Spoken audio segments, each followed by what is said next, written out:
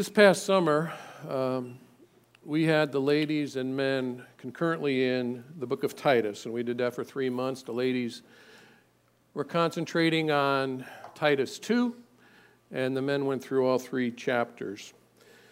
And if you guys have, and it's a short book, but if you've read through Titus, you understand how powerful it is and the many jewels that it contains. And Paul wrote this epistle. It's his 3rd pastoral epistle. While he was in Macedonia, he writes it to Titus, who was in Crete. And he wrote it with the emphasis on church order and organization. Also in there, it shows what happens when you have good leadership making disciples. And that's where we all come in. And so the title of the message is, But As For You. And I'm going to look at, but as for you women, as for you men, and as for you church. So Paul writes this to Titus, much like he did to Timothy. He's encouraging a younger pastor. Both of the pastors had a great challenge. And what the first interesting thing that I see here is that Timothy was the pastor of a large metropolitan church in Ephesus. Titus is on the island of Crete, but both are pastors over people who are creating challenges. So it's interesting the difference in the churches, but still the same challenges. And when false teaching starts to creep in, that's when the enemy gets a foot in the door. And then our own fallen nature, between those 2 things, he gets to divide and distract what God would have us do. So in either place were the people very easy to get along with, and both of those pastors needed a lot of patience and love. So first, we're going to look at chapter 1, and initially, that was not in my notes to go through the qualifications of an elder. I really wanted to just focus on the men and women and the responsibility contained in a church, and then look at what we should be doing collectively as a church. But then, in recent days, the Lord had impressed upon my heart that the importance of church leadership as it applies to the discipleship of the church is very important. So we're going to go through that, and that's what most of chapter 1 is about. So I'm going to read chapter 1, and we'll look at the qualifications of an elder. Paul, a bondservant of God and an apostle of Jesus Christ, according to the faith of God's elect and the acknowledgement of the truth which accords with godliness, in hope of eternal life which God, who cannot lie, promised before time began, but has in due time manifested his word through preaching, which was committed to me according to the commandment of God our Savior. To Titus, a true son in our common faith, grace, mercy, and peace from God, the Father, and the Lord Jesus Christ, our Savior. For this reason, I left you in Crete, that you should set in order the things that are lacking, and appoint elders in every city, as I commanded you. If a man is blameless, the husband of one wife, having faithful children, not accused of dissipation or insubordination. For a bishop, just another term for elder, must be blameless as a steward of God, not self-willed, not quick-tempered, not given to wine, not violent, not greedy for money, but hospitable, a lover of what is good, sober-minded, just, holy, self-controlled, holding fast a faithful word as he has been taught, that he may be able by sound doctrine both to exhort and convict those who contradict. For there are many insubordinate, both idle talkers and deceivers, especially those of the circumcision, whose mouths must be stopped, who subvert whole households, teaching things which they ought not, for the sake of dishonest gain. One of them, a prophet of their own, said, Cretans are always liars, evil beasts, lazy gluttons. This testimony is true.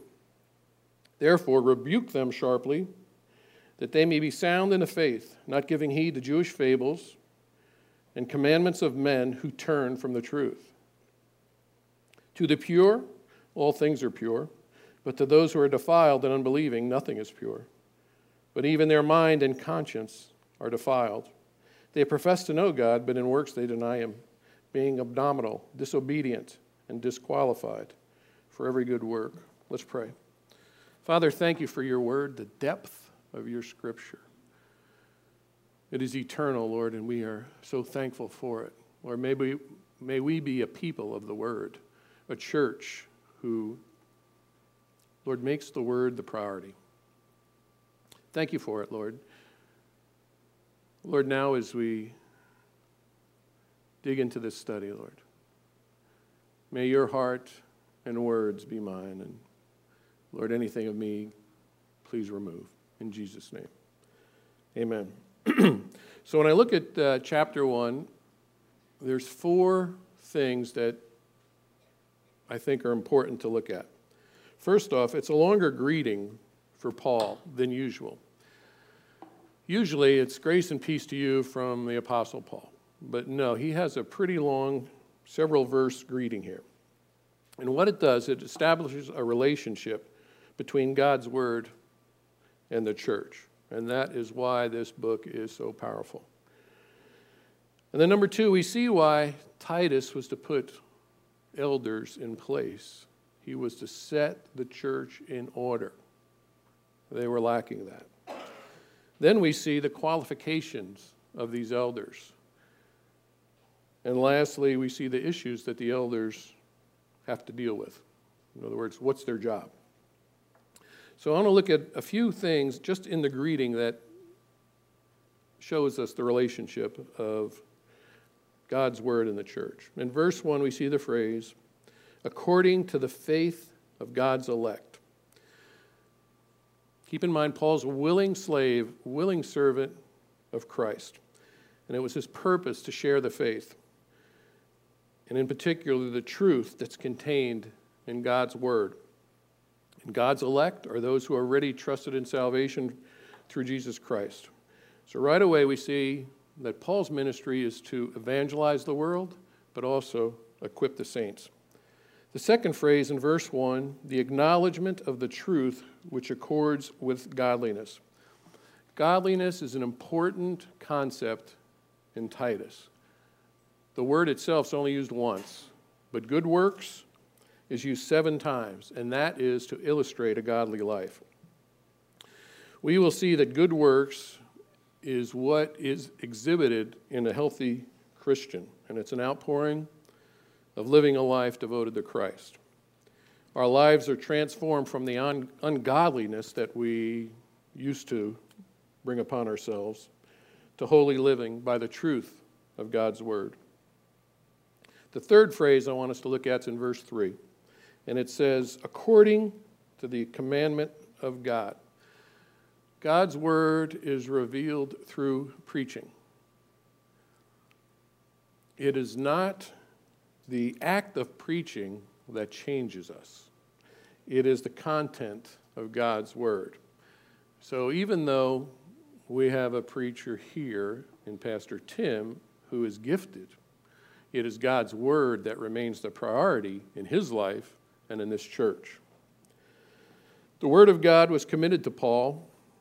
We've seen in 1 Timothy 1:11, and now he's committing it to Titus. And this ministry was by the commandment of God. It belongs to the Lord. Turn, if you would, please, to Galatians chapter 1. I want to look at something quickly. So go left in your Bible, 4 or 5 books. 5 books. Galatians 1, verse 10 through 12.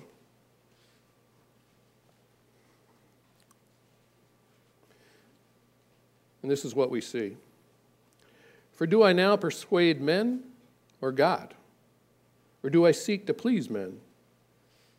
For if I still pleased men, I would not be a bondservant of Christ. But I make known to you, brethren, that the gospel which was preached by me is not according to man. For I neither received it from man, nor was I taught it, but it came through the revelation of Jesus Christ. This ministry belongs to the Lord. Pastor Tim is the main caretaker of it as our pastor. The elders have an equal share in that, but he's first among the elders. The fourth phrase that we see within this greeting is in our common faith. Plainly seen here, our faith is what we have in common. Some depth of teaching right there, folks. There are non-denominational and denominational churches that we share that common faith with. There might be some non-essentials that we don't agree with, but they're non-essential, and our faith is still in common. We preach Christ and Him crucified. Any falling away from preaching Christ and Him crucified starts down the trail of false teaching. Then we would not have anything in common with them, okay? That changes everything. A lot of that's going on, okay? A lot of that is happening right now in this present age. So in these 4 verses, we see the importance of God's word within a church. And so Paul's writing Titus to make the word the priority of his ministry. Why would that be? It is because God's word changes lives. It equips the saints. We all become better equipped for the ministry. And then lastly, the church stays on the right path. Once the Word of God starts to fade into the background, Satan has an open door to divide. I've seen it in churches. It's very prevalent right now where programs and personalities are too visible. It's not God's word that is bringing everyone here. You know, it's some program or personality, and that's trouble. It's a lot of trouble because then that personality sometimes becomes too big, or that program is what draws people. God's word is what changes lives. It's not those types of things. Warren Wiersbe, who, as we prayed this morning, I think it was Tawan who was praying this, and he was talking about some of the great pastors who have recently gone to be with the Lord, Pastor Chuck Smith, Adrian Rogers, and others. And Warren Wiersbe is one of those guys, and I read his commentaries and his writings a lot. And he's one of those guys. It's towards the end of his life. He's somewhere around 90. But anyway, I love reading him, the things that he's written. And Warren Wiersbe said this about churches. He said, local churches ought to be Bible schools where the Word of God is taught systematically and in a practical way. And that's really what, if you think about our church, that's what we are.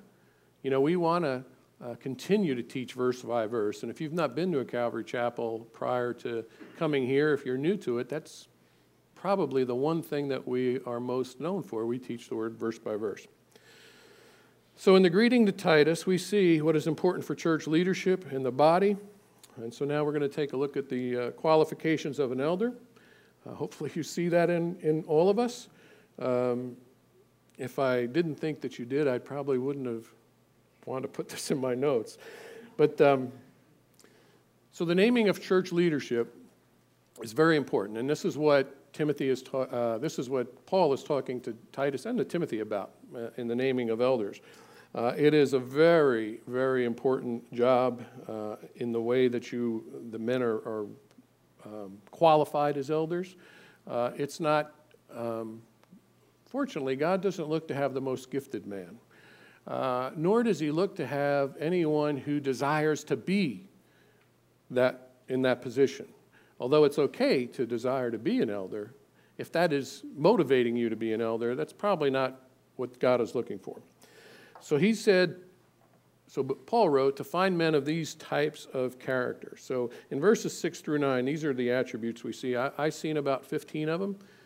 Blameless is mentioned twice, but I'm only going to talk about it once. So number one, an elder ought to be blameless.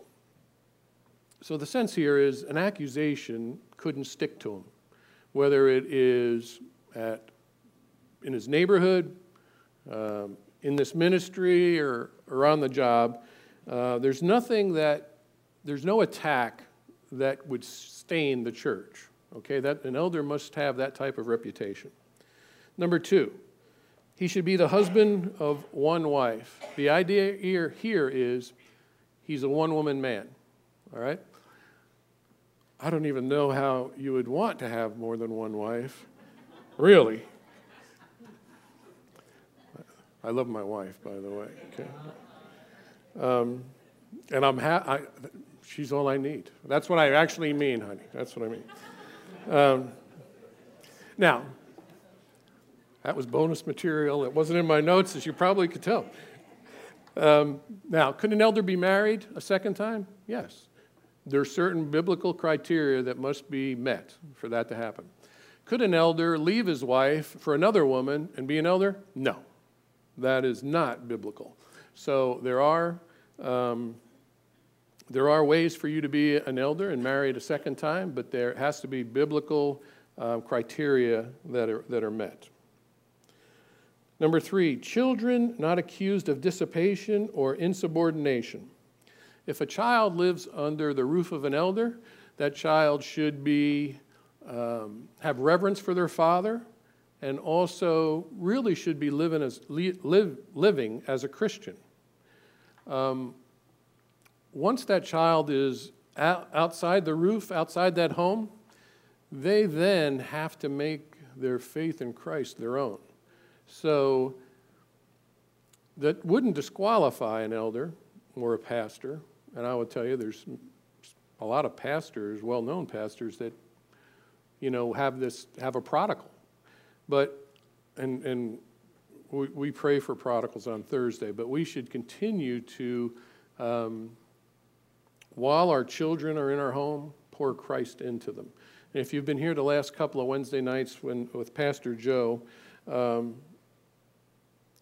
he said that while we have our children, we should be pouring into them. We should be bringing them up in the fear and the admonition of the Lord.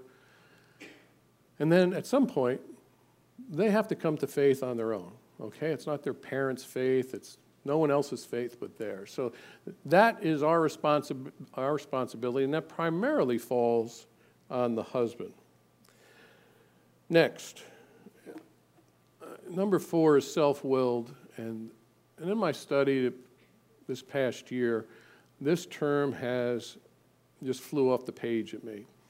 And the reason it has is because this is something that, as we see in leadership in this church or in any church, if a man is self-willed, he wants to do things his way. And he does not want to submit to another man in this church. Maybe it would be Pastor Tim to some degree, but maybe not. And we just can't have someone who is constantly losing the battle with pride. It's something we struggle with. I understand that. But you can't always lose it. You can't always be the one who is, you have a proud self-focus. You want to be noticed. You want to be in front of it all, and you have to have a certain standing, and that's not what God demands. In fact, He demands humility. So that's the type of red flag that we look for, and not just an elder. That's as a deacon or someone who leads a ministry. Being self-willed is a frequent disqualifier. Number 5. Not quick-tempered. He doesn't want to argue at the drop of a hat. He's not loud, quick to lose his temper. That's the sense we have of someone who is not quick-tempered. Now, you get me into a discussion of football or baseball, I might get a little excited, but I won't be angry, okay? So there's a difference between being quick-tempered and kind of losing your temper at the drop of a hat. an elder needs to be under control. Not given to wine. An elder, well, of course, should never be a drunkard. But there is extra responsibility on someone who's a leader in a church that if we were out to dinner, my wife and I, and you've seen me drinking a glass of wine, and perhaps you've struggled with alcoholism in your life, would you suddenly think it's okay because, a leader in the church is having a glass of wine? You probably would, or at least might cause you to have pause there. That's what I can't do. And that's what Pastor Tim won't do, or Russ, or Scott. So again, get the sense that it's something that an elder needs to be under control. Not violent. This again goes to being under control, but you're not quick to fight. And as much as it depends on me, I don't want to fight, right? I wouldn't want to fight as any elder. That doesn't mean I wouldn't protect my home, though. That's a different story. But you're not quick to, throw down with another guy, okay? You're not quick to do that. Not greedy for money is number 8. And we should all be joyful givers, not takers. And if you're an elder in this church, you're not an elder because of the pay.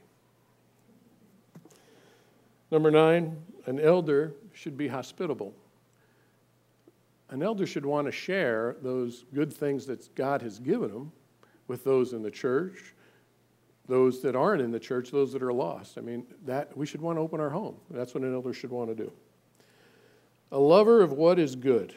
And we see good, the term good in Titus several times. But a lover of what is good is he associates with those things that are good.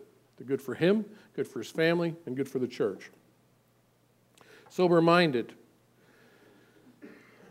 The idea here is that an elder must think clearly. He must know how to deal with serious matters. He knows the value of things, and he does not cheapen the ministry in any way. Sober-minded does not mean that he doesn't like to have fun or joke, because I know, if you know me, that I like to have a good time. But there's a time for that, and you have to know when it is time to be serious about a matter, and there's time to be more relaxed. Number 12 here is just. He's a man of integrity. He practices what he preaches. He's right towards men, all right? So if he's just, he's right towards men. Number 13, holy. He must be right towards God. His vertical relationship with the Lord must be a priority. So 12, he's right towards men. 13, he's right towards God. 14, self-controlled. He's right towards himself. He doesn't need something to control him. He understands the importance of being an elder, and he keeps himself in line. And 15, and lastly, he must hold fast the faithful word. The elder must stick to the faithful word. He's not about fads or programs. Those things they're not important. I mean, we want to reach out to the lost in different ways, but the word is always central within it. So the elder must be sure of the word so he can share it with authority and confidence. And these attributes are all important for leadership, to be used of the Holy Spirit and to edify the saints. And if you're not doing that, you can't be successful in God's eyes. It doesn't matter how many fannies are in the seats. G. Campbell Morgan said, "Lord, save us from the tyranny of numbers." Would we like to have more people here? Sure, and because that would likely mean they're saved. For that, God adds. That's, we plant seeds, we plan, and we do those things. But success in God's eyes is preaching the word, you guys being discipled and raised up. Yesterday, as I was, been done for Friday, I took off to kind of finish my notes, and so yesterday I was kind of done with everything, and at least you think you're done. The Lord usually has something for you. And so I put in my, as I changed something in here to put successful in God's eyes, I looked up, I just went to a search engine and I said, America's largest churches, right? So a bunch of things popped up. I checked the first one. And so I look at the top, well, I actually looked at all of them. They showed 100. So I'm looking at the top 10, though. And I'm just looking, and some of the guys I know pretty, I know how they teach pretty well.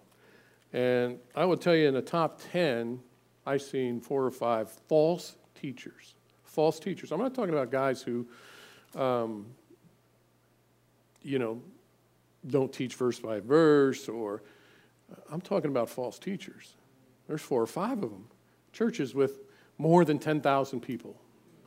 So there are, this is the times that we're living in. Russ and I were talking and praying before the service, and, as I told him about that, he was just reinforcing that. Those are the times that we live in. It's this present age. It's dark and getting darker. I'm very thankful, though, for the men that I've seen raised up in this church, and more. I see the potential in them, And so we named 7 deacons earlier this year, and we have another deacon in training. So I see men being raised up, and that is a great blessing for me anymore, because I really believe that the Lord has made one of my main ministries to see men discipled and raised up. And many of you men that I'm looking and scanning through right now, I see the potential that you have in the Lord and what He wants to do in your life. But it's incumbent upon you to take those steps to be used. So I see the growth spiritually. And I think of what Pastor Chuck Smith said as he watched the Lord do a work. He said, I feel like I'm a spectator watching the Lord do a great work. And that's really how it feels for me, on a different scale, of course. But, I love seeing what God is doing in men and see them raised up, because it's such a privilege to be a leader in your home or in the church. It's a great calling upon our lives. Men, you can take a little bit of a deep breath. We're going to get into the women's side pretty soon here, but I get excited to see how the men are being raised up in this church, and I see so many more that if they would just allow the Lord to be the Lord of all in their life, what they can do as well. So, all right, men, take a deep breath. Because we're gentlemen, we're going to look at the women's role, all right? So, but as for you women, that's what we're going to look at next. So, it's in chapter 2. Let's look at verses 3 through 5. Let me read that. But as for you women, the older women likewise, that they be reverent in behavior, not slanderers, not given to much wine, teachers of good things, that they admonish the young women to love their husbands, to love their children, to be discreet, chaste, homemakers, good, obedient to their own husbands, that the word of God may not be blasphemed. Just remember, there's enough for everybody here, so don't get too high or low, women, men, okay? All right, so the sense of older women and older men teaching the younger is that the older men and women have been walking with the Lord a little longer. They have, David Guzik says, they have been through the school of hard knocks. So you've experienced some good times, probably have had some tougher times, and you could share that wisdom, godly wisdom, with those who are younger in the Lord.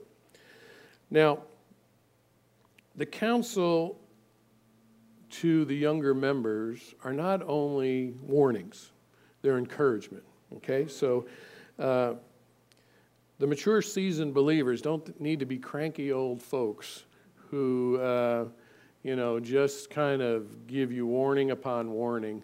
And because if that's the way we were, who would want to be a Christian? Who would want to be a leader? That's like if you told some a couple that's getting married and they want to have a family, that, childbirth is like trying to push a watermelon through your nostril, and then you don't sleep for, months and months. Who's going to want to do that, right? Who's going to want to have a child? So there has to be a balance. Everything's a balance on, those things that are good and those warnings as well. So the first attribute we see in an older woman is for her to be reverent in behavior. And the sense here is that she considers all of her duties and behavior to be godly. It's the way she dresses, the way she carries herself, all of her life, she honors God. And women, married or not, it's a holy calling. When you don't consider it that, you could see a lot of what the world does. But it's a holy calling for a woman, particularly a wife with children. Next, we see that she's not a slanderer.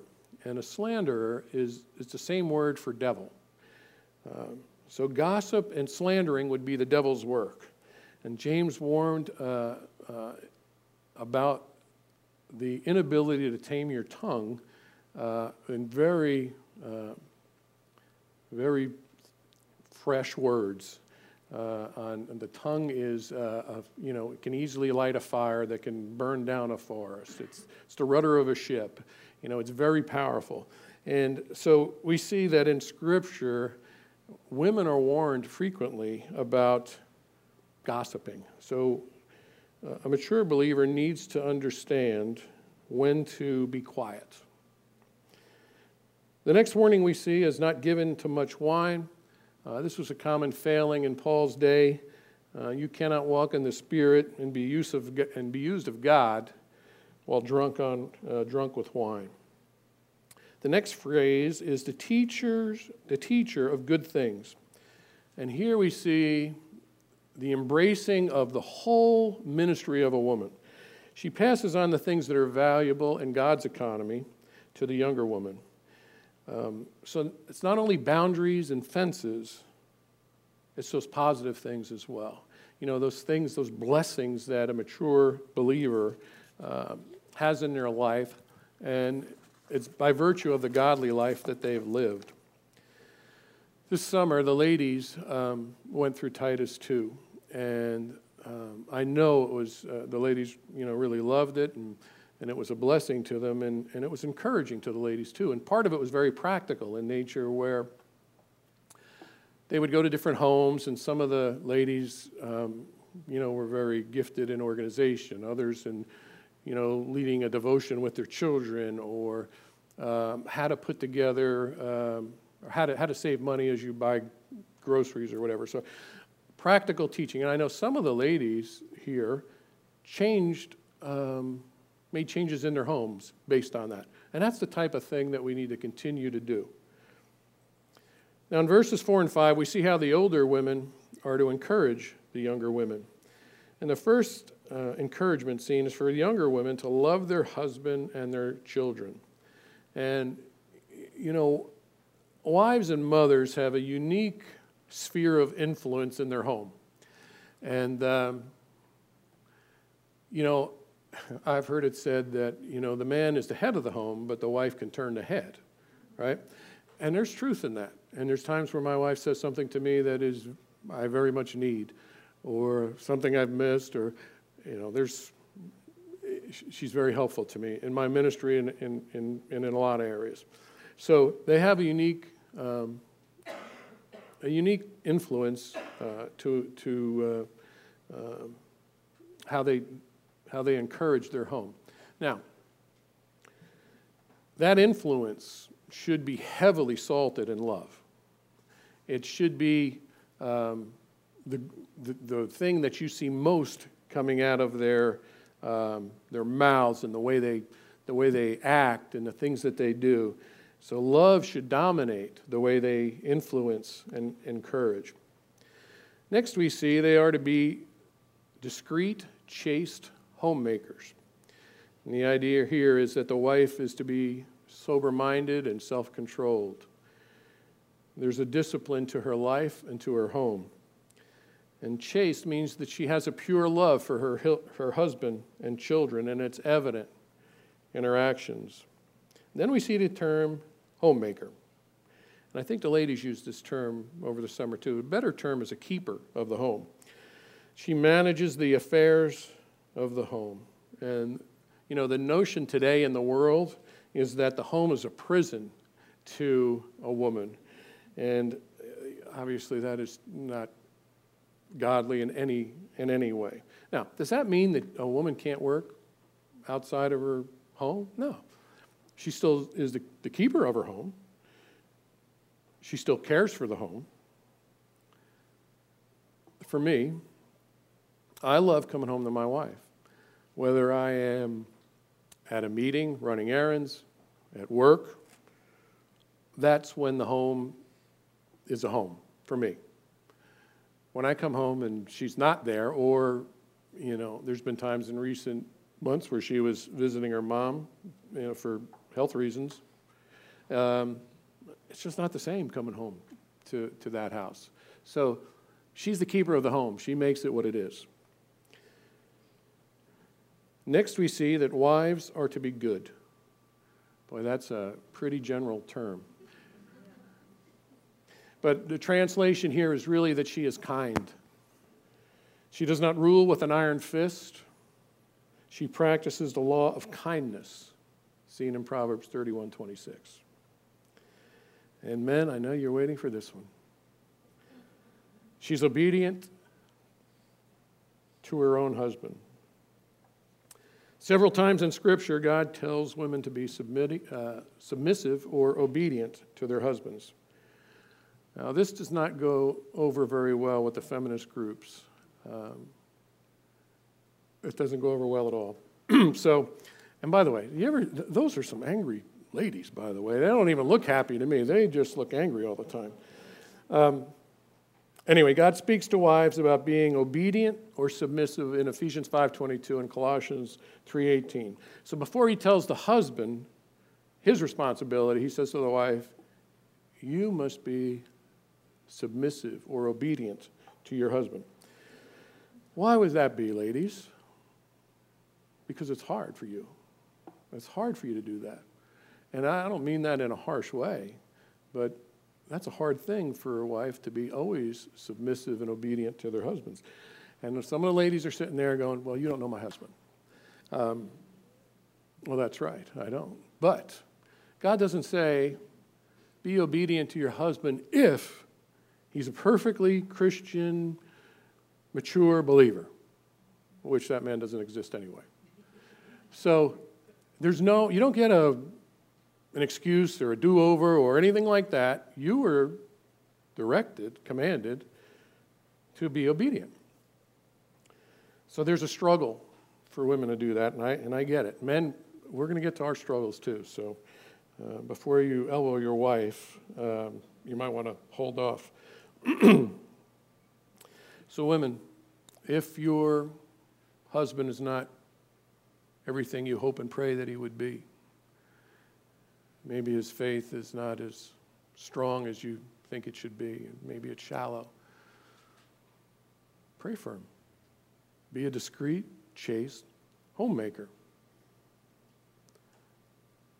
What he is doesn't change what you should be. And that's going to flip in just a few minutes. So no matter what, ladies, that's your charge. If you're a grandparent, as my wife and I are, we want to encourage our daughters in this way. And we want to set the example in our own home, and that's what we want to see in the homes of our daughters as well. All right, men, you're up. But as for you men,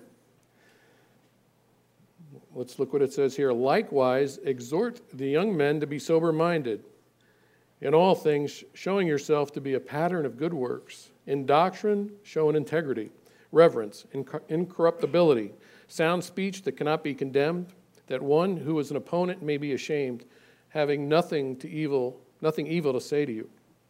First, we see the word likewise, which means that some of the same characteristics that Paul wrote that were for the women are now for the men as well. And we again see the term sober-minded as it relates to men. Men, again, it's about being under control.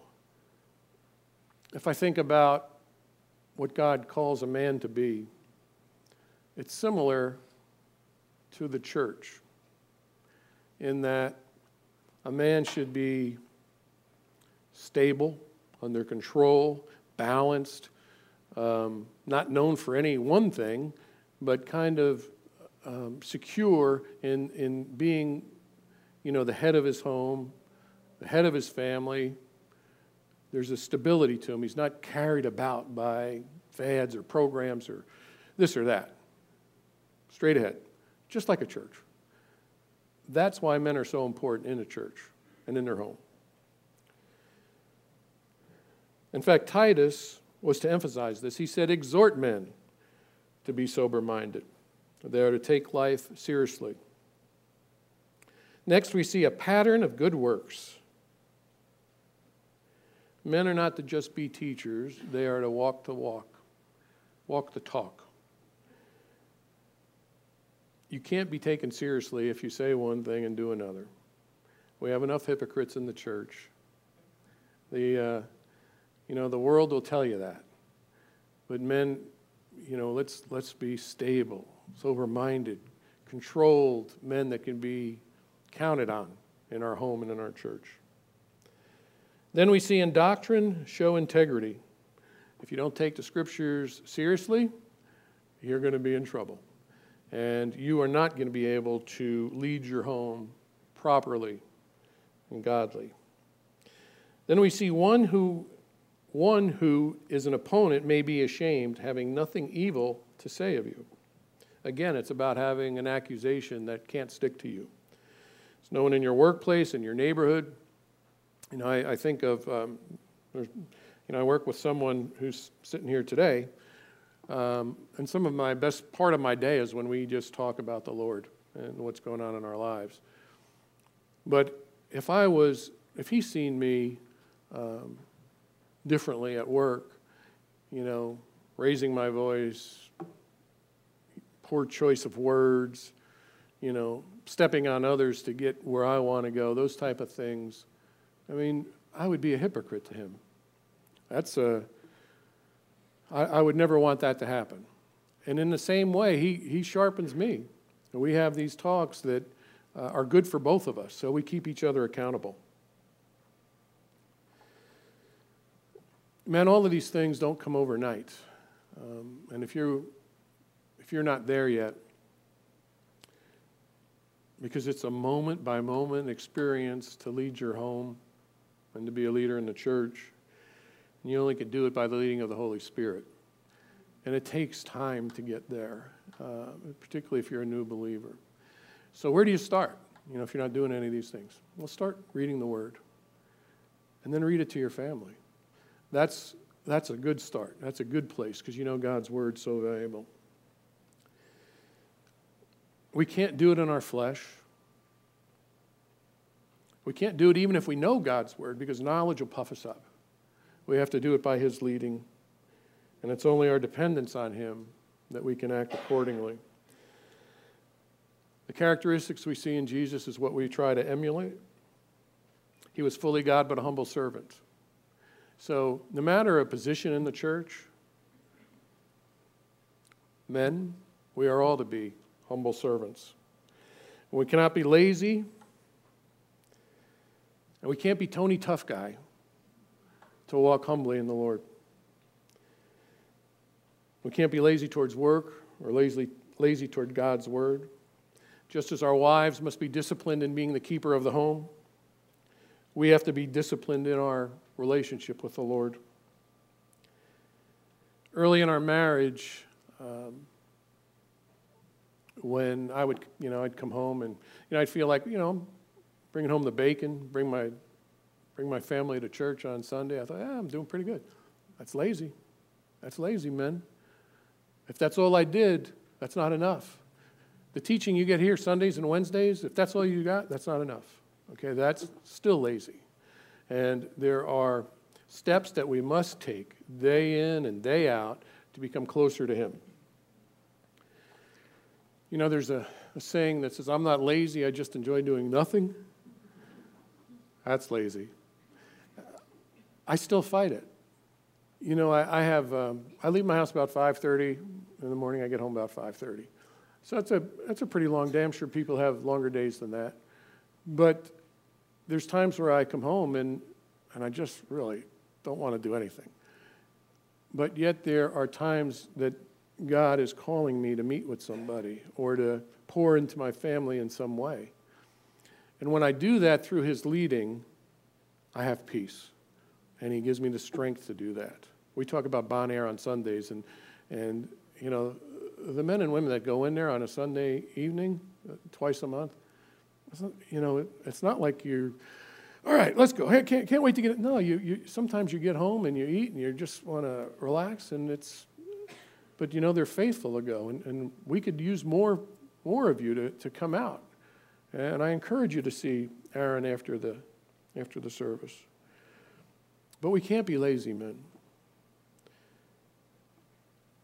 When I listen to the Holy Spirit, and I do those things even when I am the most tired, there's a peace in that.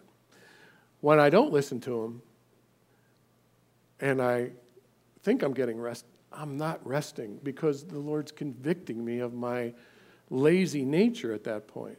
So I really just want to be obedient to him. So men were to provide for our wives and our families in the way that God has prescribed. We're to bring them the word, lead them spiritually, protect them from harm, and provide for them practically. And it's a place of privilege. It's not a burden. I used to think it was, but it's not. And the more that I stand in that place, the greater the blessing. And I just want to encourage you guys to don't get to a plateau and be comfortable there, because it's easy to do. I've been there. It's that uncomfortable step, that uncomfortable next step that God leads that allows me to be closer to him and more in touch with what he has for me and my family. So it's a place of privilege for us, just like it's a holy calling for a woman to lead her home. Guys, it's a high privilege for us. And I want to comment to kind of tie this all together in Titus as it relates to women and men. And men, we're happy to see that Scripture says that wives should be obedient to their husbands. But in both those places I talked about, Ephesians 5:22 and Colossians 3:18, he then goes on to say, men, love your husbands. Men, oh, that'd be bad. Men, men, love your wives, right? Husbands, love your wives. So why does he say that to us? Why does he say to men to love your wives? Because it's hard for us. And you're sitting there saying, well, it's not so hard. I love my wife. To love your wife practically, tenderly. There's a difference. We can say it. You live it. A few years ago, I read this, and God gave me this picture, so I'm going to give it to you. In Proverbs 5:19, God describes the marriage relationship like this: as a loving deer and a graceful doe. And I think of a buck with a rack, strong, different than the doe. Then we have a graceful doe. You know, they seem kind and gentle. But that is the relationship that I see for a husband and a wife. So men, we need to be strong yet tender. And they're not mutually exclusive, and our wives want both. So Tony Tough Guy needs to be Tony Tender Guy sometimes, okay? So lastly, for the younger people that are getting this counsel from the more mature, older, seasoned believers in the church, what's their responsibility? Their responsibility is to listen and to put in place that godly counsel that they get. You know, I'm thankful for, the mature believers that we have in this church, that it's not just the leadership that can do that. They also lovingly encourage and give boundaries to others. And so we're going to look at the last few verses here, 11 through 15, and this is, "But as for you, church, for the grace of God that brings salvation has appeared to all men, teaching us that, denying ungodliness and worldly lusts, we should live soberly, righteously, and godly in this present age, looking for the blessed hope and glorious appearing of our great God and Savior, Jesus Christ, who gave himself for us, that he might redeem us from every lawless deed and purify himself, his own special people, zealous for good works. Speak those things, exhort and rebuke with all authority. Let no one despise you." We see that we find salvation through the grace of God, and it's free for us to receive it or deny it. Grace then becomes our teacher, and it disciples us. What's it teach us? It's found in verses 12 and 13. We're to be different from the world. We should live in a way that honors the mercy that God has shown us. Romans 12:1, that we frequently quote here, says, "I beseech you, therefore, brethren, by the mercies of God, that you present your bodies a living sacrifice, holy, acceptable to God, which is your reasonable service." The therefore is connecting what God has done for us, and that we should collectively here give back our lives as a holy and living sacrifice to the Lord, because it is reasonable given what he has done for us. Sin should no longer be the master of our lives. Our nature has changed. We no longer follow the worldly lusts. This present age is where we walk. It is not how we walk. Let's be different. We cannot allow the world to conform us. We're to walk godly, and our relationship with the Lord should be apparent in all areas of our life. We often hear church leaders say that we must be culturally relevant. Makes me want to vomit. Here's why. As the church moves further and further away from God's word and that truth, and other things become the priority of that church, God's word kind of slowly fades away, and other things become more important. Sometimes it's the worship team. If you come to a church for the worship team, that's called going to a concert. The world has something for you that can fill that void. If you come to a church for any program, whether it's the children's ministry, youth group, whatever it is, the world has a program for that too. You can get that in the world. And if you come to the church because you want this church to disciple your children, you're again wrong, okay? That's not our job, that's your job, okay? As the world moves further and further away from God, we can't budge, not an inch, can't give up any ground. God's word has to be, we have to have an example in this church that God's word is the priority, because that's what needs to be your priority in your home, in your personal walk with the Lord. We are his own special people, it says here, and we are to allow his word to work in us if we're going to be fit for his use. We're complete because it allows us to exhort and rebuke with all authority, but we have to know his word. That's what a healthy church looks like. We have leadership making disciples and disciples making disciples. That's a healthy church. The growth that we've seen here honors God. That is a spiritual growth. That is what's important in a church. It's called the ministry of multiplication. And that's what we should be about. That's what a healthy church looks like. Let's all be zealous for good works. Let's pray.